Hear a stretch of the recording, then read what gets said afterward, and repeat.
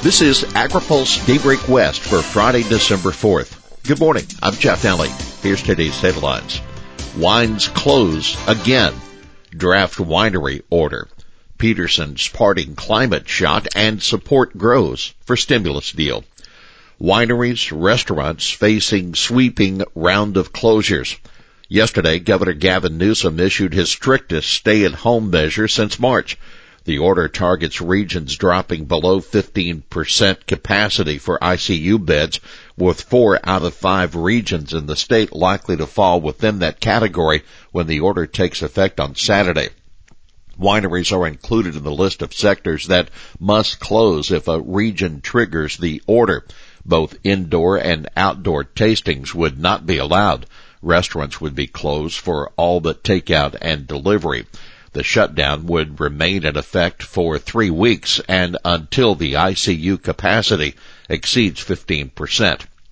I'm clear-eyed that this is hard on all of us, especially our small businesses who are struggling to get by, said Newsom. Water Board releases draft winery order. The State Water Board has posted a draft winery order to consider early next month for adoption. The proposal would expand water quality monitoring and reporting requirements for wineries statewide. The industry fears the added cost of compliance could cripple small businesses, and the regulation would ignore long-standing commitments to sustainability goals, a hallmark of California wine. CDFA rebrands and reframes Healthy Soils. The Healthy Soils initiative has blossomed beyond CDFA, which now describes the 5-year-old program as a collaboration among 16 state agencies and departments. The rebranding aligns the program more closely with the governor's water resilience portfolio, along with efforts related to soil health in other branches of the administration that focus largely on composting. The new look is in conjunction with World Soil Day on Saturday. House Ag leadership finalized. It is official.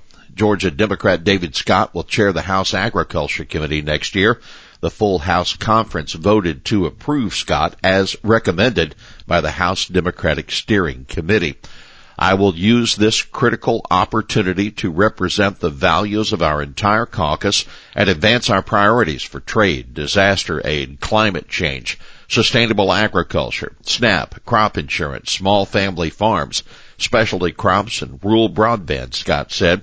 House Republicans approved Glenn G.T. Thompson as the committee's ranking member.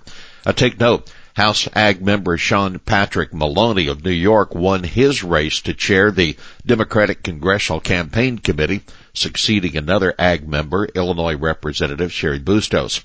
Maloney will be responsible for trying to protect the Democrats' thin majority in the 2022 election. Peterson warns against pie in the sky. Outgoing House Ag Chairman Colin Peterson is getting his 2 cents in about climate policy as he heads out the door.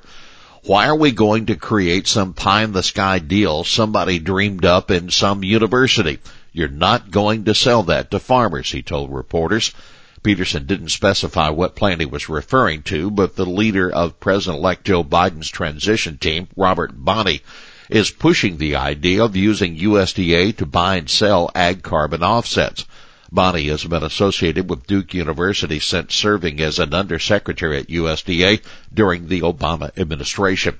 Peterson questioned whether USDA had the legal authority to operate a carbon bank and said carbon markets would be, quote, tough sell with farmers. He's proposing instead to mandate that USDA enroll 50 million acres of land in the Conservation Reserve Program, an idea that would be costly and sure to face stiff opposition with grain users. By the way, Peterson insists he hasn't decided what he's going to do next and isn't sure he wants to become a lobbyist. He said, for the time being, I'm going to step back, take a couple of breaths, and figure out what I'm going to do when I grow up, he said. Now, take note. It becomes clear by the day that President-elect Biden is going to make climate change a top priority of his administration. Yesterday, he announced Obama administration veteran Brian Deese will be the director of his National Economic Council. Deese, who helped negotiate the Paris Climate Agreement and worked on bailing out the auto industry, was described by the Biden transition team as a veteran economic and climate expert. New hope for stimulus deal. The chances for a big new coronavirus relief package appear to have improved somewhat. Support is growing for a $908 billion package put together by a bipartisan group of senators that includes $20 billion in agriculture spending and $10 billion for broadband. President Donald Trump indicated he was ready to sign a deal. I want it to happen, and I believe we are getting very close to a deal. Senator Lindsey Graham, a South Carolina Republican, said yesterday afternoon he has never been more hopeful that we'll get a deal.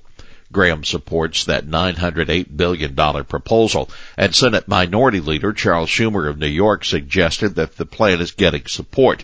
The Gang of Eight is expanding its reach, he told a reporter. But it's still not clear that a deal is close on major disagreements, including business liability protections and state and local aid. What about the big two? Well, House Speaker Nancy Pelosi and Senate Majority Leader Mitch McConnell spoke yesterday. McConnell told a reporter later, I think we're both interested in getting an outcome, both on the omnibus spending bill and on the coronavirus package.